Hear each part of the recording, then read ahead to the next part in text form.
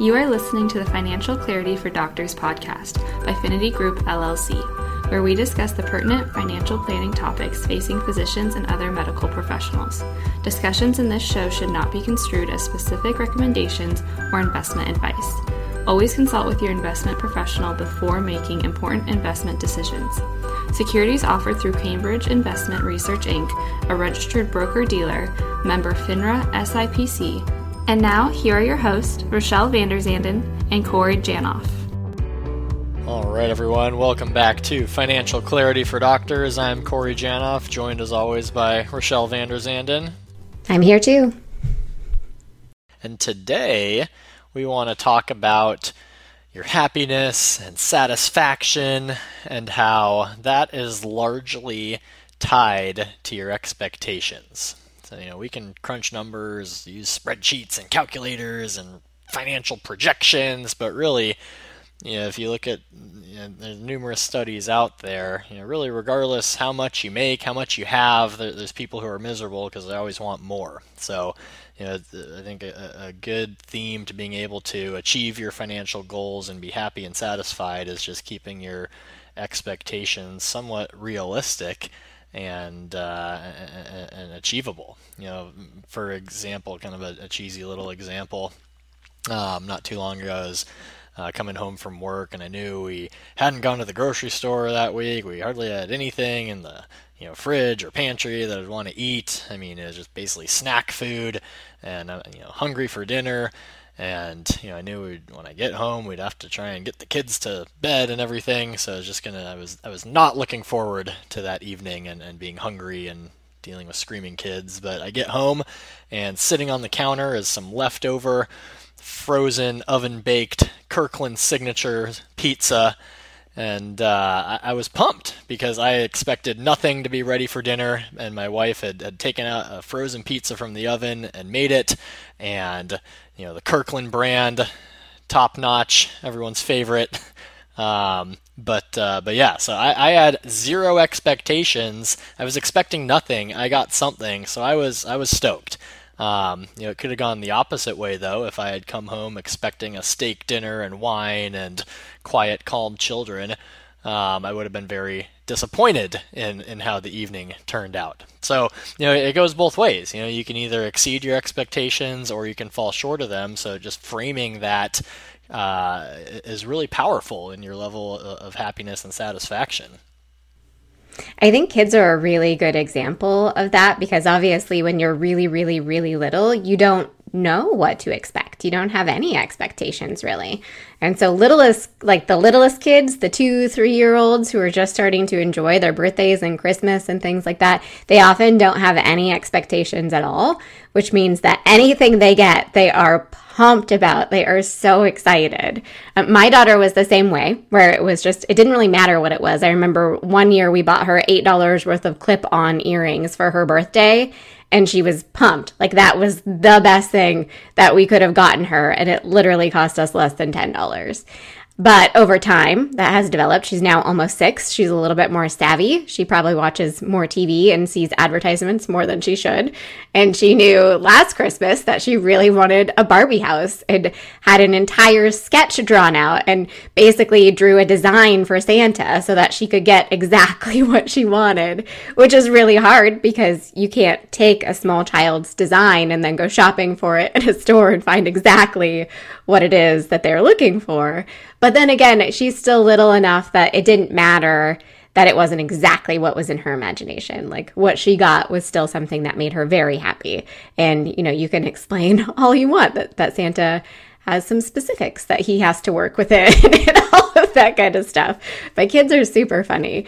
Then again, I did actually make the mistake of showing her this house that was available in the Portland West Hills. So I don't know if any of you listening are aware of Portland geography, but Corey and I are both in Portland, Oregon, and up in the hills is where all the fancy houses are.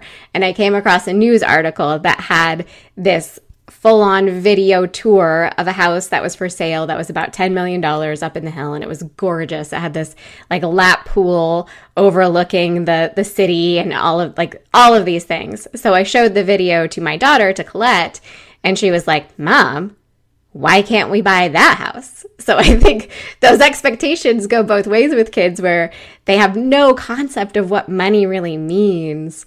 But, you can give them something small and they're happy, but they say the big things and they really want the big things too. So it definitely goes both ways with kids. We talked a lot about how, that was a lot of money, and she offered me all of her quarters, and I had to explain to her that that wasn't quite enough to get the $10 million house. But I think that over time, that relationship develops a lot. Like, kids are brand new, and we can start by building those expectations with them too, and, teach them the value of money. But I think as adults, we get really ingrained in what our expectations are, and it's kind of hard to dial those back. So it's really important to try to live, or to try to moderate your expectations to the resources that you have very early on, and make sure that relationship works together. For sure. Surprised you didn't take it to Pinterest and Instagram and find the do-it-yourself Barbie house to make it according to the exact architectural designs of your 5-year-old. Corey, you don't know me at all. That is so not my style. I know my wife will pull up something. Look at what so-and-so did with their yard or their bedroom. I'm like, okay, I don't own an electric saw. I can't do that. Yep. Yeah, no, kids are a great one. I love, even the really little kids. You could, just wrap an empty box. They just like tearing the paper off and playing with the cardboard box. And, right now, our 2-year-old, every time we get an Amazon package, which is too frequently to admit, he just likes ripping the tape and the labels off of the boxes. And, anything that's in a box, he'll find it and start peeling stickers and labels off of it. So you can get pretty inexpensive gifts for the toddlers for sure. And I mean, you could think of endless examples of where the expectations and the reality, and I mean, the title of this post or this episode I think is great, turning this into a math formula, but reality minus expectations equals satisfaction. So if the reality is greater than what you expected, you've got a positive satisfaction on the satisfaction meter. If reality is worse than you expected, then you're going to be a little disappointed. I mean, look at if you see a movie that you're excited for and the movie wasn't as good as you had hoped, you had big expectations, you're like, oh, well, that was a waste of time and money.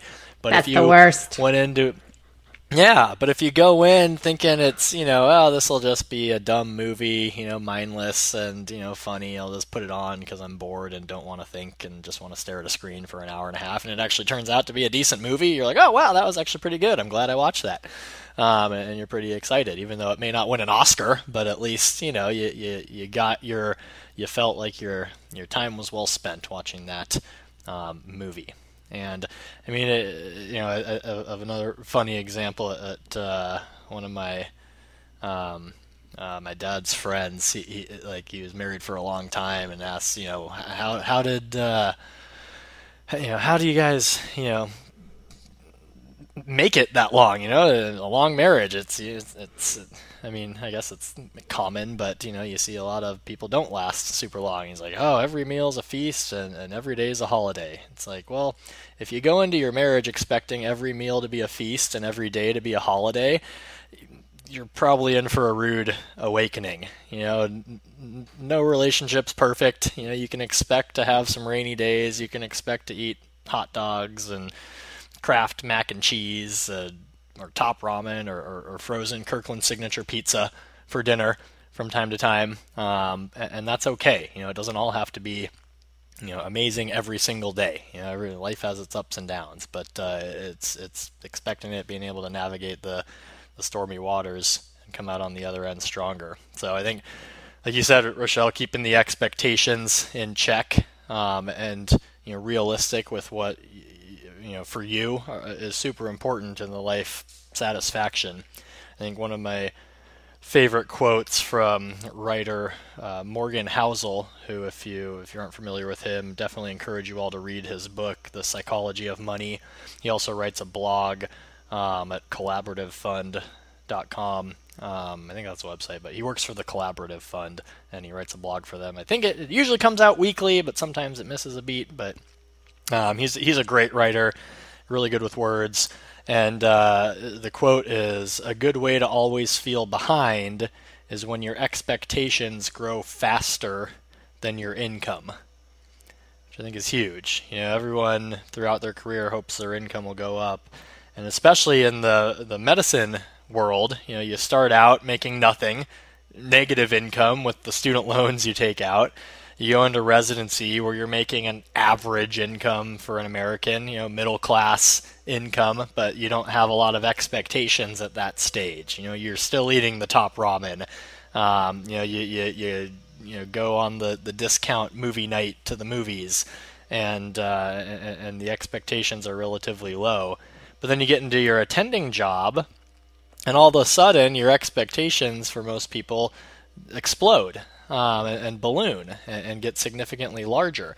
And that's perfectly okay. I mean, you've been grinding away, working your butt off. It's absolutely fine to have some of that delayed gratification and desire for a little bit more, some of the nicer things in life. But we have to be careful and not overdo it. So, if your income goes from 70,000 up to 270,000 overnight, sure, we can afford to take on a little lifestyle creep, but if we're not careful, we're going to still feel like we're strapped financially and feel stressed because our expectations rose at the same pace or even faster than our income, and you're going to end up not being super happy as a result, even though you have a lot more than you did when you were in training.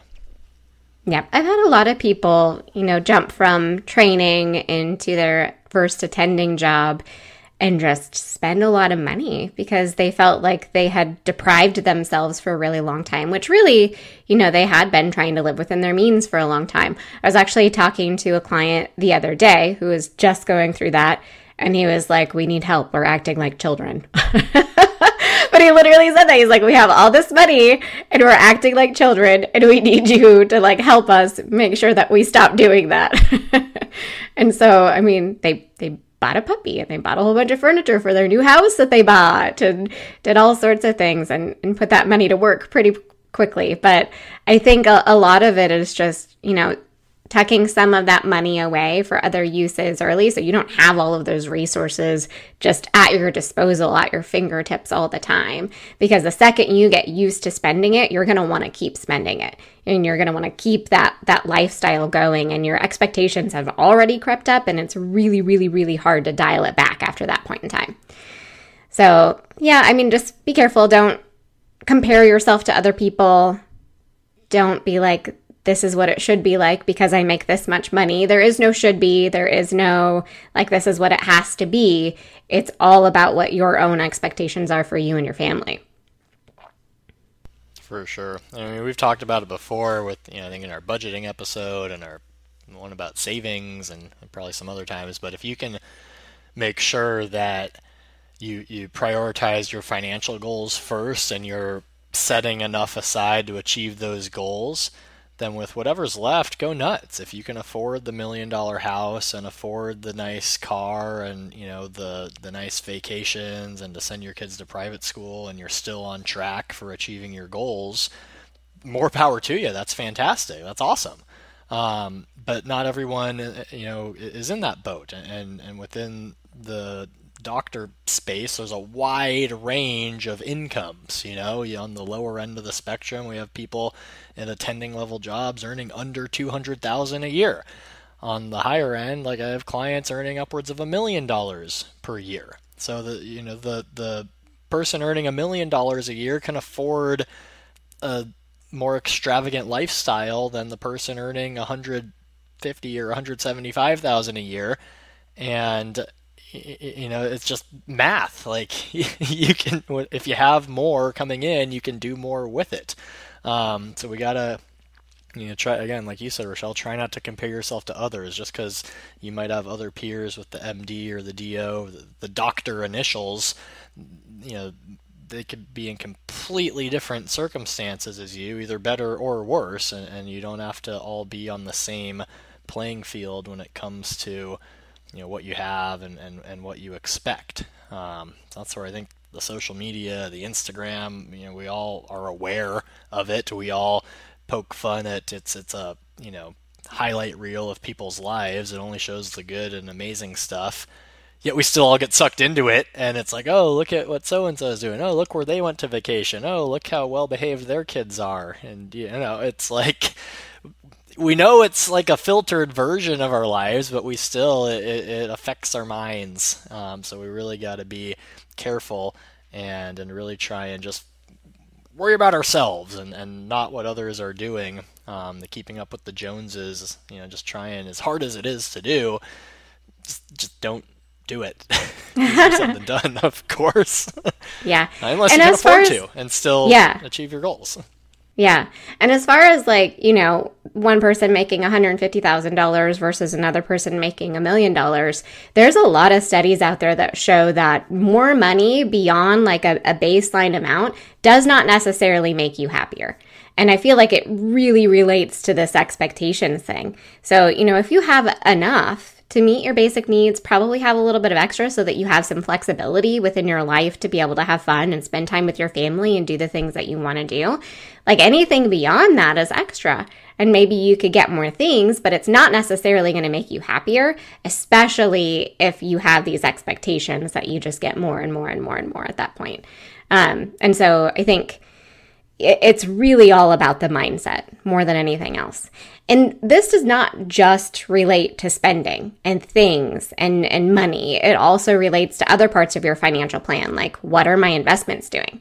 If you have expectations that you're going to get 15% every year in your portfolio and it's going to grow like that until you retire, you're probably in for a rude awakening. That is very unlikely to happen. You can even look at it and say, okay, so my financial advisor says I'm going to get 7 to 10% on average, which I'm not saying you necessarily will, but just as an example. And then if you use that as your expectation of what happens every year, because that's the average, again, in some years you're going to be really disappointed because returns in the stock market are incredibly variable. So there are lots of years when you can be down significantly. There's lots of years when you can be up significantly. And it really is very helpful to temper your expectations and be prepared for years when you lose money, because you will lose money in the stock market at some point in time.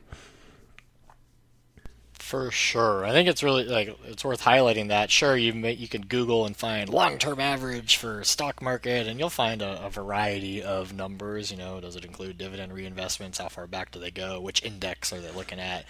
But if you fixate and anchor on whatever that average is, odds are in a given year you're going to either be wildly excited or wildly disappointed. It's very rare that the market, whatever market you're looking at, actually returns anywhere near the average in a given year.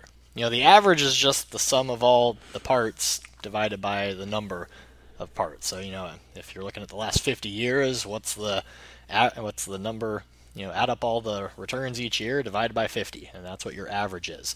But it's rarely going to ever fall near the average. 1 year you're up 20%. Next year you're up, 18%. Next year you're down 15%. Next year you're up 15%. Next year you're up 12%. Sure, maybe the average is somewhere in that 7 to 10 range, Rochelle, but there was not a single year where you were anywhere close to 7 or 10 or anything like that. So I would prefer, let's look at what's the range of possibilities. And if you're investing in stocks, it's positive 60% to negative 60%. Somewhere in that range is most likely where you're going to fall in any given single year. If you're outside of that range, either something kind of crazy is happening for good or for bad.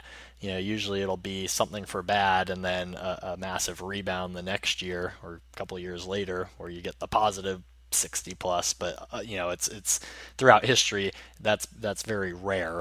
But it's a roller coaster ride. It's such a roller coaster ride. So really avoid fixating on what's the average and making that the expectation, because it's just not right. Plus, if you're in a well-diversified portfolio, if you have U.S. stocks, international stocks, large companies, small companies, growth, value, bonds, corporate bonds, government bonds, junk bonds, emerging market debt, currencies, real estate. Like if you have a diversified portfolio, commodities, a bunch of different asset classes in it, like that are hopefully not all perfectly correlated. That's the whole point of being diversified, is things move differently from each other. Like there's 0 point in even looking at an average for any investment and trying to fixate on that, because if you look, for example, what's the average of the US stock market, and then take your diversified globally portfolio and pin it to that, it's like you're going to be all over the map, and it's not going to be anywhere close to the average. Some years it'll do better, some years it'll do worse, but you're going to, like, it's just going to be a whipsaw for you. So I would try and throw all expectations for returns out the window when you're looking at your investments, and instead just look at, what are my goals? Am I on track to reaching my goals? And if so, great. Who cares what the specific return is from one year to the next? We're on track. That's all that matters at the end of the day. If we're not on track, what can we do to try and course correct, that's in our control? Because like, you can't control the returns. There's only so many things that you can control. So really, let's just focus on the aspects that we can control, and try not to stress too much about the stuff that's out of our control. Yeah, and I think one important thing to note with the stock market is that it can be a lot of up and down. It can also be a few years of relatively mediocre performance. Like you could see that like one year it's 3%, the next year it's -2%, the next year it's 6%. And like, it just doesn't make you feel all warm and fuzzy, but that happens in the stock market too. And I think those kind of longer term trends can be a little bit more uncomfortable, because you're like, oh no, is this what it's going to be like moving forward?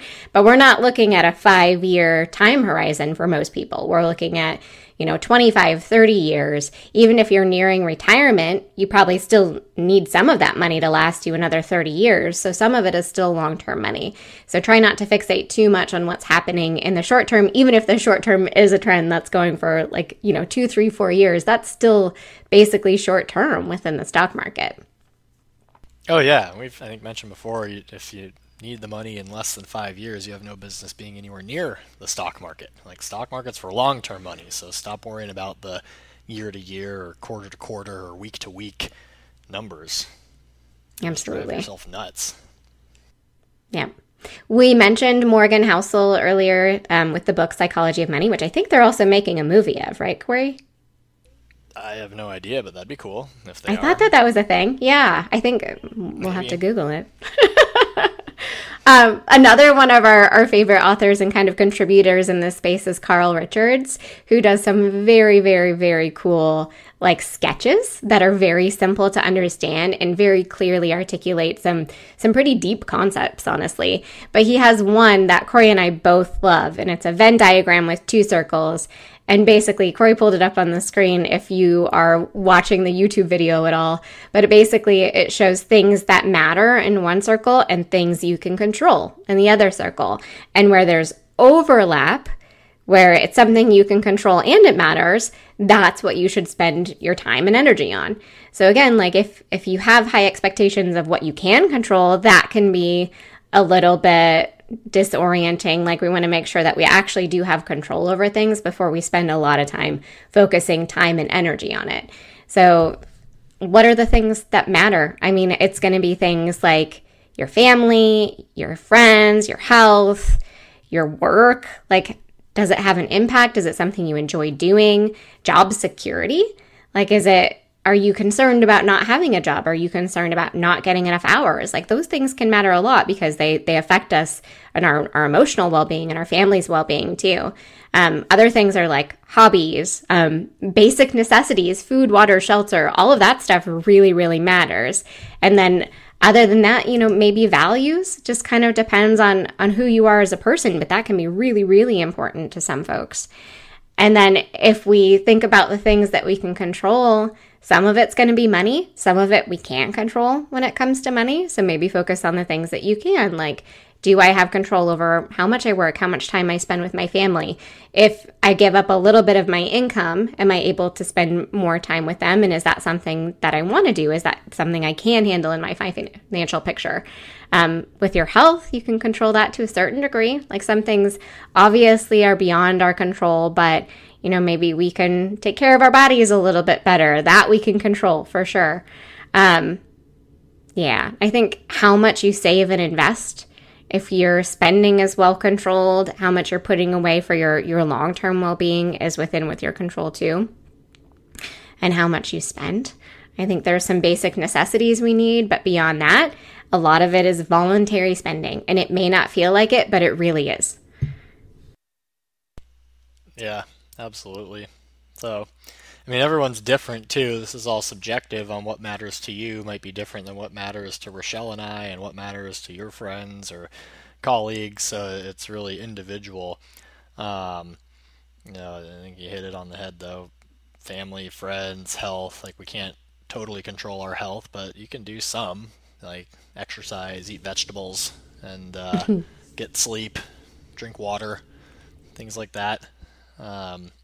The items that you can control, we talked about, you could potentially work less and spend more time with family or friends, but if you have some ambitious financial goals, you potentially could work more to earn more income and tackle the student loans faster, or stuff away more for retirement or the kids' college. It goes both ways. We got to find that balance though. You don't just want to work and avoid your family and friends and be miserable. But there could be some opportunities to make headway on the financial front if you have that choice, for sure. So, and we have a lot of younger clients that also focus on that a lot before they have a family. If you're in a situation where you want to have a family long term, but you don't right now, and you find yourself with a lot of free time, it can absolutely make sense to work as much as you can and get a head start on things like retirement savings, or, putting aside money for your future, for a home down payment, for a wedding, if that's what you want to do at some point in time. And when you're doing that without a whole lot of family obligations, that means that when you do have a family, maybe you can take it a little bit easier. Like, you can put in some time now to just give yourself a really good head start on those things. Yeah, maybe, first couple years in practice, hammer away the student loans, and then there's a several thousand or more per month payment that's out of your life, and that could give you more options on the work side. Maybe you could, like you said, Rochelle, work less to spend more time with the family, because that line item is no longer in the expense column. If you knock out the mortgage faster, now we don't have to worry about that. There's a lot of opportunities if you can eliminate some of those costs from your life. Pay off the car and then just keep driving the car for another decade. Have no car payment. That's helpful. But yeah, a lot of ways to approach it. And it really is individualized. But I think to sum it all up, the expectations, keep them in check. Let's try and avoid. You can have lifestyle creep, absolutely. You deserve it. If your income goes up, you can afford to spend more, but we got to make sure, like Morgan Housel says, we don't let our expectations rise faster than our income. And sure, if we can drive our income higher, then we potentially can allow those expectations to grow, but focus on those things that matter, things that you can control, and try not to look at Instagram too much. Oh, Instagram. Anything thank you for Michelle? No, thanks for listening, everyone. Have a good one. See you next time. We would love to hear your feedback and suggestions for future topics you'd like us to cover. You can get in touch with the show by emailing podcast@thefinitygroup.com or by following Finity Group on Facebook, Twitter, Instagram, LinkedIn, and YouTube at Finity Group LLC. You can follow me on Twitter at Corey Janoff CFP, Instagram at Corey Janoff, or on LinkedIn under my name, Corey Janoff. You can follow me on Twitter at Rochelle Finance, or on Instagram, Vanderzanden Rochelle, or on LinkedIn under my name, Rochelle Vanderzanden. Check out all of the podcast episodes on the finitygroup.com/podcast, on our Finity Group YouTube channel, or your favorite podcast app.